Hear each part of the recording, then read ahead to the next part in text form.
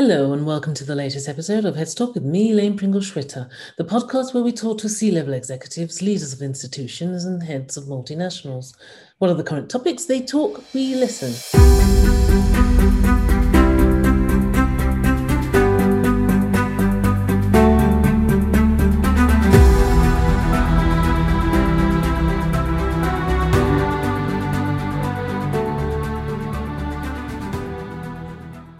We complete the hospitality series on Heads Talk with my guest, who has had more than 30 years leadership experience in North Africa, Middle East, and Turkey, both in the military and the corporate world. He currently holds an executive position in the aviation and aerospace sector, and we're going to hear all about his views on the current landscape and how his organization, the world's largest aerospace company and leading provider of commercial airplanes, defense, space, and security systems, fared during the pandemic. An interesting discussion awaits my listeners today on Heads Talk. But before we get into that, here's a brief message. This episode is powered by Boeing. Heads Talk podcast with your host Elaine Pringle-Schwitter. Bernard J. Dunn is the president of Boeing Middle East, Turkey and Africa, as well as the VP of Boeing International. American by birth, Bernard has spent a large portion of his career in the military, where he served as an officer, as well as a military attaché in Jordan, Syria, and Saudi Arabia. He's an expert in international strategic defense and business policy implementation, and as a result, has developed key relationships with leaders on a national level in a number of Middle Eastern countries. Some interesting facts about Bernard is that he has led and negotiated partnerships and agreements with various organizations for the benefit of Boeing. He speaks Arabic and has been listed in the top 50 executives leading international companies in Forbes Middle East. Let's hear from Bernard himself about what's going on in Boeing and the industry during these times. So without further ado, I'd like to welcome Bernard to Heads Talk. Thrilled and delighted to have you here today. Well, thank you so much, Elaine. It's a great pleasure for me to join you and to have an opportunity to talk about our business. So thank you. Thank you. Well, once again, great to have you here today on Heads Talk, and I'm delighted that you've agreed to talk with me and my listeners about Boeing and your perspective on things in this current and very unusual climate we are living in at the moment. Right, let's get into it, and I will simply ask first, knowing what we know now and still living in this situation, what is Boeing's market outlook, and how do you think the industry's recovery, reboot, restock plans even are progressing? Yeah, that's a great question. It's been a tough period for all of us in the aviation industry, not just Boeing, but all the aircraft manufacturers as well as suppliers and whatnot. Prior to COVID, we had a decade of above average passenger traffic growth and record profitability as an industry. The pandemic came along and delivered an extraordinary demand shock to air travel last year. While aviation has seen periodic demand shocks since the beginning of the jet age, the magnitude and breadth of this current downturn surpasses those we've seen previously. And just to give you an idea of sort of the impact on civil aviation in 2020, capacity has been down by about 50% in terms of seats offered. About 2.7 billion fewer passengers flew worldwide, and airlines lost about $371 billion in revenue. That's wow. That wiped out several years of their profit and hard work. And that said, we have seen in the long run, our industry always recovers and will recover from this one. And we're already seeing that happen. And so to your question on our market outlook, Elaine, let me just say this. We view 2021 as a key inflection point as vaccine distribution accelerates and passenger traffic gains momentum in key markets. In the large domestic markets such as the United States, China, and to a certain extent Europe, we're seeing relatively robust traffic volumes, and airlines are getting their fleets back in order and they want to get back to full schedules. The International Air Transport Association, IATA, predicts that by 2023, global passenger traffic will surpass the pre-COVID levels. Right. Driven by economic strength, increased vaccinations, and pent-up demand. And we've already seen lots of evidence of the pent-up demand. I'll talk about that in a moment. We've also seen uh, where the airlines are going in terms of their own optimism about the future. You've probably seen the recent orders, huge orders of Boeing 737 MAX aircraft from both Ryanair and United Airlines just last week. And Ryan just yesterday announced an intention to hire 2,000 new pilots to fly the 210 aircraft that they have on order right now. Yeah. So this is an example of an indication of the optimism that we in the industry are feeling and actually seeing. If you look at the numbers, and we track this on a weekly basis, the world at large is at about 74% of where it was right before the pandemic in the middle of January of 2020. The USA is at about 88%, and Europe at about 86%. So when you consider where we were in July of last year, where the numbers were way, way down, we've come a long way on the road to recovery right now. We're continuing that recovery. And by 2023, we will have surpassed where we were in 2019 before the pandemic. So we're feeling pretty good about it. And we believe that recovery is going to come in three phases, Elaine. First, domestic. And, most of the growth that I've just cited in Europe, United States, and China has actually been domestic air travel. What's lagging right now is long-haul international travel. So we think it's going to come back in three sort of phases. First would be domestic. That is already happening like gangbusters right now, particularly in the United States. Then intra-regional, and that kind of is where we are in Europe and to some extent the Middle East. And then the long-haul international routes will come last. And business has kind of learned to work virtually. And so, people have continued to do their business and have not found the need to get on planes and travel internationally to do that. However, the mood is definitely returning to an idea that we want to return to do face-to-face meetings. And we're very confident that even business travel will come back and raise those long-haul international routes that we've all become accustomed to. And in order to expand this international air travel, Boeing supports a data-driven global approach that promotes safe, efficient travel and stabilizes the aviation industry. And screening and testing protocols encourage safe travel, minimize quarantine requirements. We were proud to join Airbus and IATA recently to discuss how these methods can help enable travel and ensure the health of passengers and prevent transmission. And we can talk about that a little bit later in this podcast if you'd like. Of course. And it's really great to hear some of the positive stuff that you've just mentioned that's happening, because I know through this series, I've been talking to very senior execs in the aviation sector over a period of time, and it's kind of nice to see the stories are getting a little bit warmer, a little bit more hopeful, and we're moving in the right direction. So thank you for that. And of course, yes, we're going to talk more about that later on in the episode. But I want to still stick with the impact.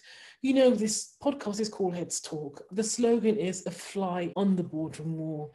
What serious and uncomfortable conversations should or are being had in the boardrooms across the industry? What were you saying to each other? What are you still saying to each other about this? This hit the entire industry very unexpectedly. And of course, everyone paused for a moment in trying to figure out what to do.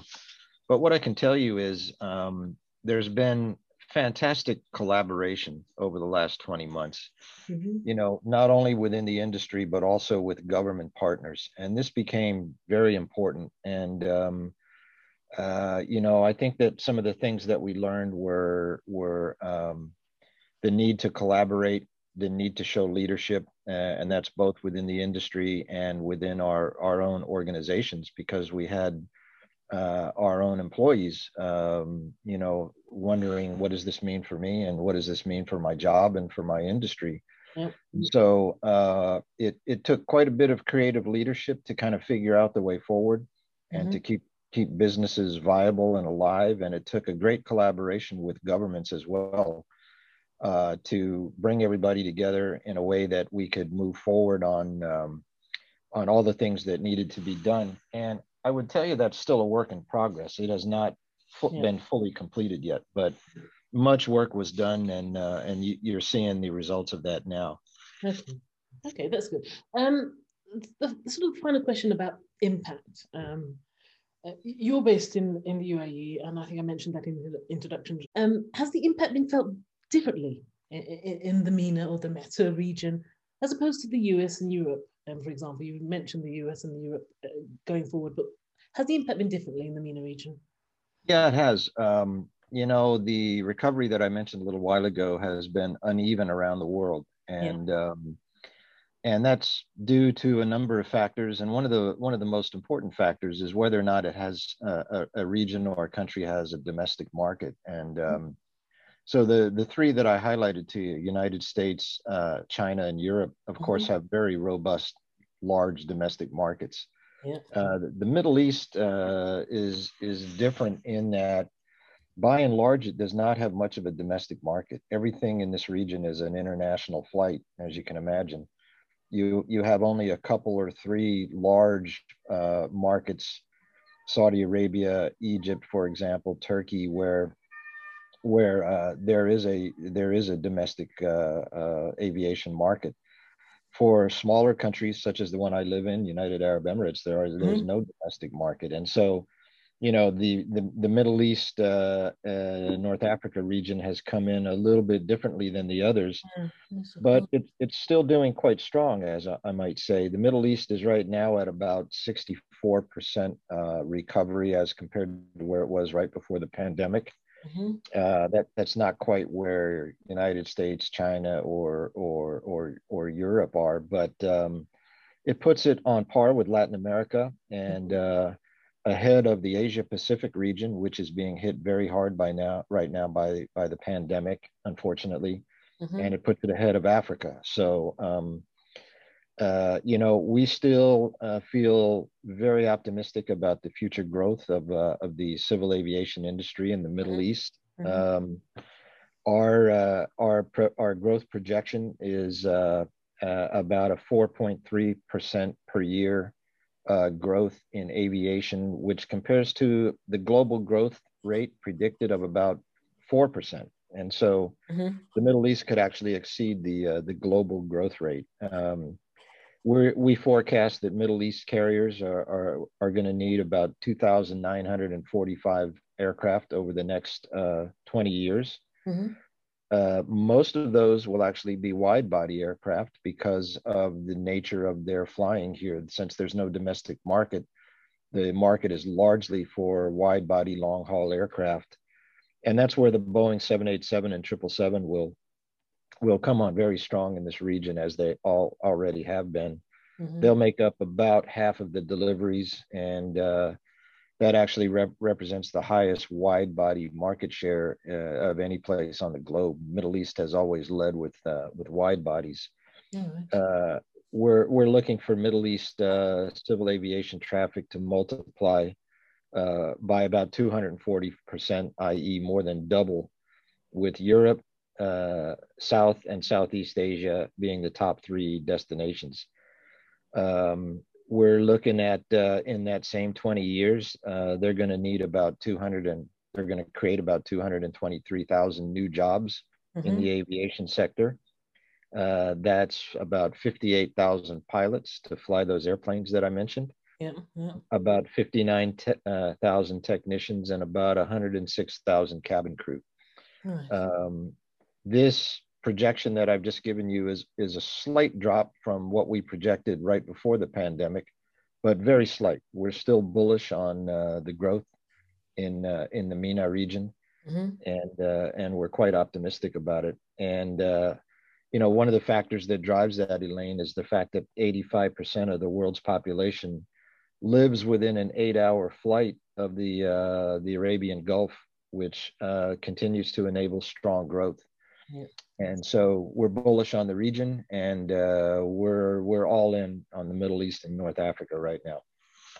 So geographically perfectly placed by the looks of things. Absolutely. Okay, let's move away from the impact, and I'd like to look at the lessons learned. Granted, we're still in the pandemic, so this may be a little premature, but do you think the industry is better prepared now for another potential pandemic or even a third wave, new variant outbreak? And actually, can you even plan for this?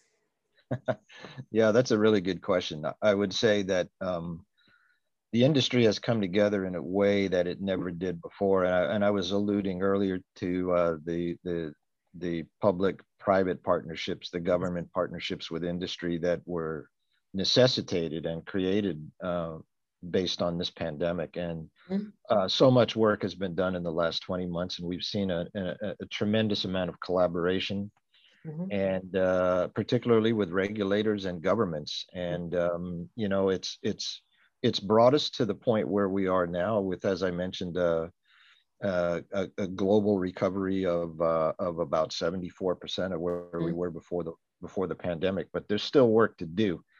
And if you could summarize what the collaboration has been all about, it has been sort of a threefold thing. Number one, preventing the coronavirus from even entering the air traffic travel ecosystem. In other words, keeping that virus from even getting into an airport. And the airports have done an incredible job of mitigating the effects of the virus. I mean, anyone who's been in an airport in the last 20 months has noticed changes. Social distancing being mandated by the way they move you through the lines and whatnot. You've seen plexiglass going up on check-in counters. You've seen everybody masked and whatnot. Same on the airplane itself. Second point is to protect the airplane and keep it free of viruses, and don't let that virus board the airplane. And so there's been quite a bit of work and quite a bit of messaging out to the world. I've done some of it myself on just how safe it is to fly in terms of the cabin air. So you've heard us talk about HEPA filters in the past, high efficiency particulate air filters, which exchange the air on an airplane about every 2 to 3 minutes, and the air circulates from the ceiling down to the floor rather than horizontally. Many people were initially afraid, well, what if I'm on an airplane and someone behind me sneezes? We've done lots and lots of scientific tests to determine how do those particles flow. And the fact of the matter is they don't flow horizontally, they flow downward and out the airplane. And so, many people, including myself, many times now since the pandemic started, have flown on planes. And the incidence of transmission of COVID is minuscule.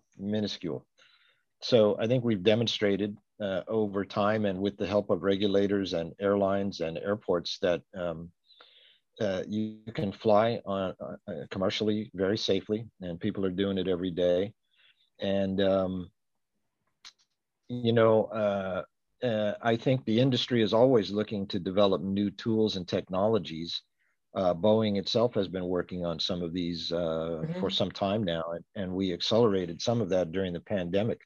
The use of ultraviolet light, for example, to disinfect surfaces, and particularly the surfaces in the cockpit itself. There's been all sorts of materials that you can use to wipe down a surface and disinfect it, but some of those were unfriendly to an airplane cockpit because of the sensitivity of the instruments and whatnot. And so we've kind of accelerated the use of ultraviolet lights and ultraviolet wands to do things like that. We've also been involved with industries in creating antimicrobial coatings that protect the surface. And then there's been thermal disinfection too. We've been collaborating with lots of folks on thermal disinfection of certain surfaces. There's just been a lot of work in all of these areas, and certainly not just by Boeing, but the industry as a whole, governments and regulators. And it's, I think, proven quite successful. And, more and more people are flying on airplanes now. And what there might be left to do is kind of a standardized approach to the whole thing, kind of like what we had after 9/11. And we can get into that a little bit if you'd like. But certainly where we are now is a remarkable amount of collaboration from all concerned in the industry. And I think that does prepare us for another outbreak or another pandemic or whatever calamity might be out there, because this brought us all closer than we've seen in 100 years, I would say. Mm. You know, I've asked this question about opportunities presented as a result of the pandemic. So thank you very much for providing us with some examples of some of the work Boeing has been doing and some of the opportunities that have been presented to Boeing during that period.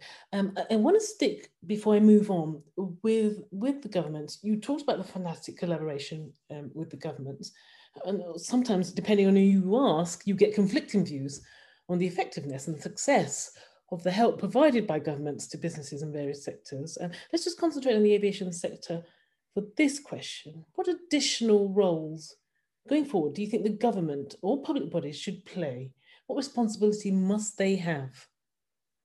Yeah, it's an excellent question, Elaine. And, we're seeing the effects of it every single day. I think I could summarize it by saying that one area that still requires attention is providing travelers with a clear and consistent set of international requirements and standards. Mm-hmm. We're working with governments and industry associations to try to ensure that. But what do you see going on right now? Well, you see some countries that have a quarantine, some do not. Yeah. Some have differing views of what it takes to allow a person into the country. Is it just a PCR test? Is it a vaccination? What does it take to get on an airplane to go to a certain place? Is it a vaccination or just a PCR test within a certain time frame?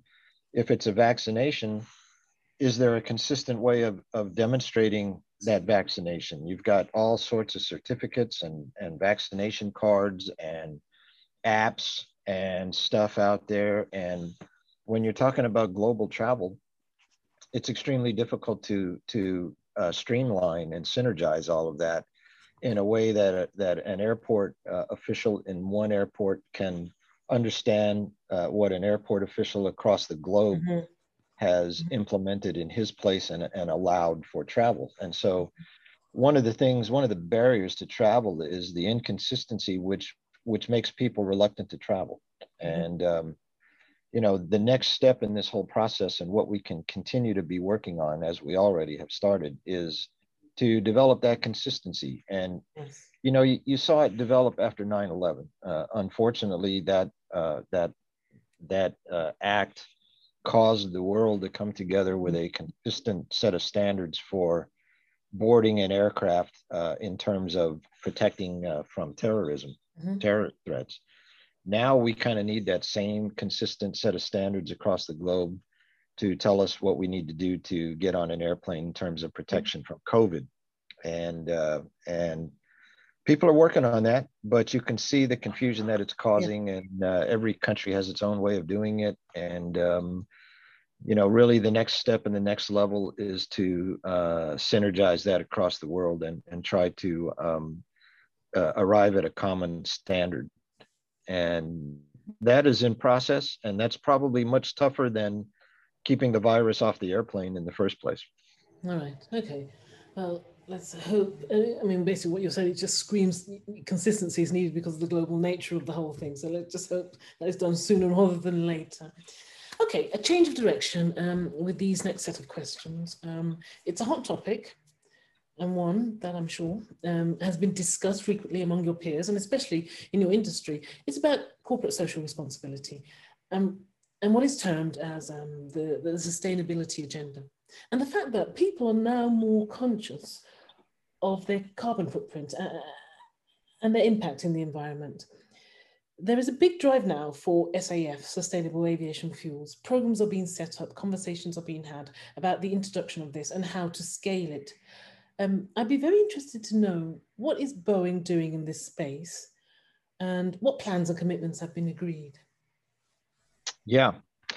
So I tell you, Boeing and the industry have been committed for a number of years to carbon neutral growth from 2020 onwards, and a 50% reduction of emissions by 2050 relative to 2005 levels. And Boeing itself has invested more than $60 billion in this over the last 10 years, Elaine, in key strategic areas, including innovative technologies such as the digital thread, carbon composite materials, and advanced high bypass ratio engine designs, Mm-hmm. and other aerodynamic improvements such as natural laminar flow, which reduces drag to improve environmental efficiency.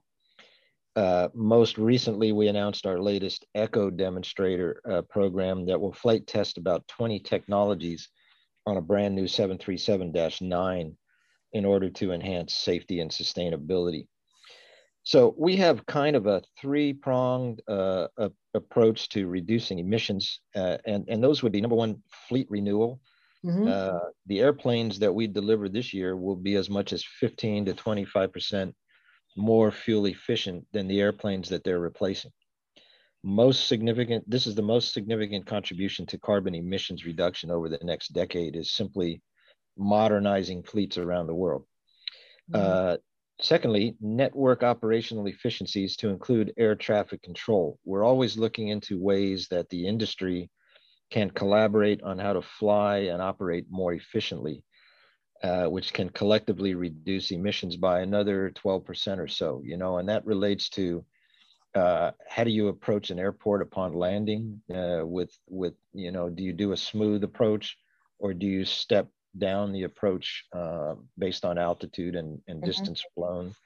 And the third is renewable energy, including sustainable aviation fuels. These offer the best potential to significantly reduce emissions on larger long-range aircraft for the next several decades. Sustainably produced jet fuel is safe, proven, and used every day around the world. We at Boeing have made a commitment that our commercial airplanes will be capable and certified to fly on 100% sustainable aviation fuels by 2030, all of our airplanes. Mm-hmm. And on top of that, what I'd like to mention is that we have just now announced a partnership with a leading SAF producer, that's Sky NRG, a Dutch company, Mm-hmm. to advance the supply of SAF globally, sustainable aviation fuel. Boeing will invest in the first dedicated sustainable aviation production facility in the United States, which is expected to supply sustainable aviation fuels to airports, airlines, and Mm-hmm. Boeing operations along the West Coast of the United States. So look for that announcement. We've just announced it, and it's an important step forward for us in this particular space. Mm-hmm. Okay. Um, I wonder, were you Boeing already on this path, or as the pandemic expedited some of the mentioned developments in this space? Yeah, the truth is we've been on this path for a long time, and Mm. we've always been looking to future technologies, Elaine, and always conducting research internally as well as with various partners, Mhm. looking at even more highly efficient turbofan engines in addition to electric and hydrogen powered airplanes. We've been working on hydrogen and fuel cell applications for aviation for Mhm. over 15 years, to include Yes. 5 flight demonstration programs. Yes. What we've learned is that electric and hydrogen technologies are unlikely to be ready for the next generation of single aisle airplanes. Mhm. More work needs to be done. What we're also doing is testing uncrewed electric powered aerial vehicles for passengers and cargo, Mhm. aimed at market segments that will reduce urban congestion and emissions from Mhm. vehicles on the ground. And so that's kind of in the area of hydrogen and electric, but I can't leave the subject of cool things that Boeing has been doing for a while, that I can't leave that subject without mentioning our work in the field of autonomous applications for aviation. And there are some really neat things that we've been doing. Some of it is in the defense sector, if I could just Please depart do. there for a moment. We have now developed, tested, and flown what we call the MQ-25 Stingray. This is an unmanned aerial refueling system designed for naval applications. It looks like a big bulbous aircraft. And the objective is that it supports US Navy operations off of carriers far at sea, where you cannot get back to land and fuel. And what happens is the aircraft literally finds its way from the carrier where it's tanked up to where the aircraft are that are in the fight and need to be tanked, and then it flies its way back to the carrier. And it doesn't know whether it's day or night. It doesn't know whether there's a storm or it's a sunny day. And it gets itself back onto that carrier, tanks up, and flies off again. And it does this all autonomously. We made history with the MQ-25 last June, a month ago, being the first unmanned aircraft to refuel another aircraft autonomously. Mm-hmm. It safely refueled a U.S. Navy F/A-18 Super Hornet. It can also refuel Boeing EA-18G Growlers and Lockheed Martin F-35 fighters. So that happened last month. We're really proud of it. Another thing we've done in the defense space is what we call loyal wingman. It kind of looks like a fighter airplane, except it does not have a cockpit. It's autonomously flown. It's an uncrewed military aircraft designed and manufactured in Boeing, Australia. Mm-hmm. Had its first test flight with the Australian Air Force in April of this year. It's an innovative new capability to complement and extend air power, combat, and missions. The first loyal wingman aircraft is serving as the foundation for the Boeing air power teaming system, being developed for various global defense customers. The aircraft flies alongside other platforms using artificial intelligence to team with existing crewed and uncrewed assets to complement mission capabilities. Basically, it's like a fighter aircraft that flies along with you, except there's no pilot. It flies autonomously, conducts missions just as the crewed aircraft does, taking commands from the crewed aircraft or other sources. And it's a combat multiplier for what we're doing in the military side. And then back on the civilian side for a bit, but also under the autonomous category, I'd like to mention that under our venture capital arm, which we call Horizon X, we're investing in a few disruptive unmanned technology companies such as Wisk, which is focused on shaping the future of urban air mobility. Wisk is the first company in the United States to develop and successfully fly an autonomous, all-electric vertical takeoff and landing aircraft. It has completed over 1,500 full-scale flights since 2017 with 0 incidents. Last year, Wisk and the New Zealand government announced their partnership to trial an aircraft called Cora. This is the world's first autonomous air taxi and involves Boeing's subsidiary Insitu Pacific. We're partnered with these guys to do essentially autonomous aerial taxis. So we're quite proud of that, and it's very cool stuff. And I had to mention all of that. Oh, that's absolutely fascinating. It almost sounds borderline sci-fi. And let's end this episode with this question about leadership. I'm very interested to hear your feedback on that. As stated in the introduction, you have had and you've been a leader that has worn many different hats in many different situations. I presume a lot of them extremely challenging. You've been a military leader and a corporate leader. This pandemic, though not unique, is unique to our generation and has tested us in so many ways. You name it, mentally, resilience, physically. What, as a leader, are your takeaways from this? Bearing in mind, it's not over yet. Again, another great question, Elaine. And, these times have been unprecedented and have been very tough on everyone, as you well know. And it doesn't matter where in the world you've been. It's been an isolating experience. It's been a difficult experience. We've watched lots of people have a very hard time. We've lost people. I mean, all of us have lost friends, family, colleagues, whatever. And so it really was and has been a good reminder of what good leadership should entail. Several things here. I think, first of all, we all learn the importance of adaptability and of good communications. We found that communicating with our employees was absolutely key. And particularly when everyone was working from home, It was very easy to kind of go into a zone and become isolated and detached from the reality, both the reality of the world, but also the reality of what's going on in the company. And so we found that reaching out to our employees on a continuous basis was key, and we implemented measures to do that. At the Boeing company, the health and safety of our workforce is always and always has been our top priority. So we were very quick to adopt a telecommuting workplace model that we did that early on, and ensuring that we could find ways to stay engaged, informed, and connected with our employees and our customers.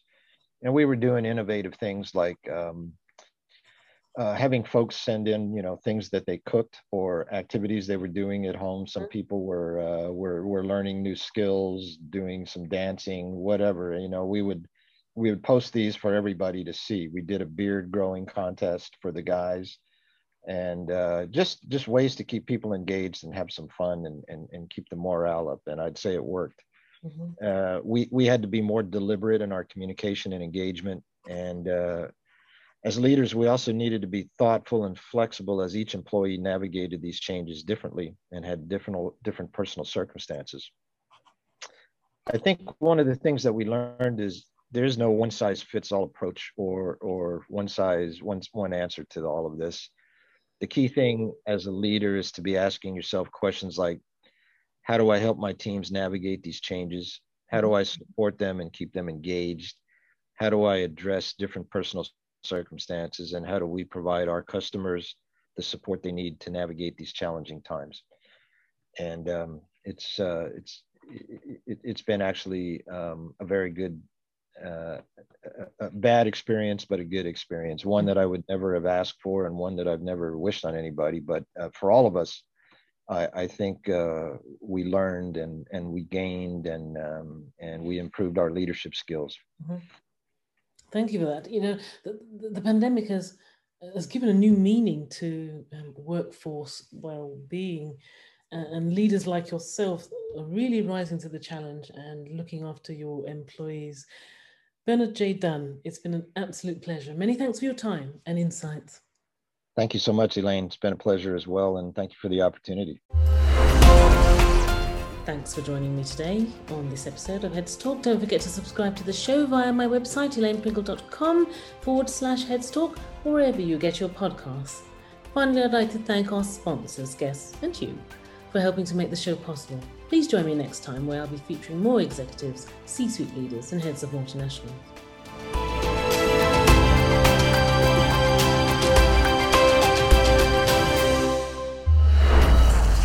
Heads Talk podcast with your host Elaine Pringle-Schwitter.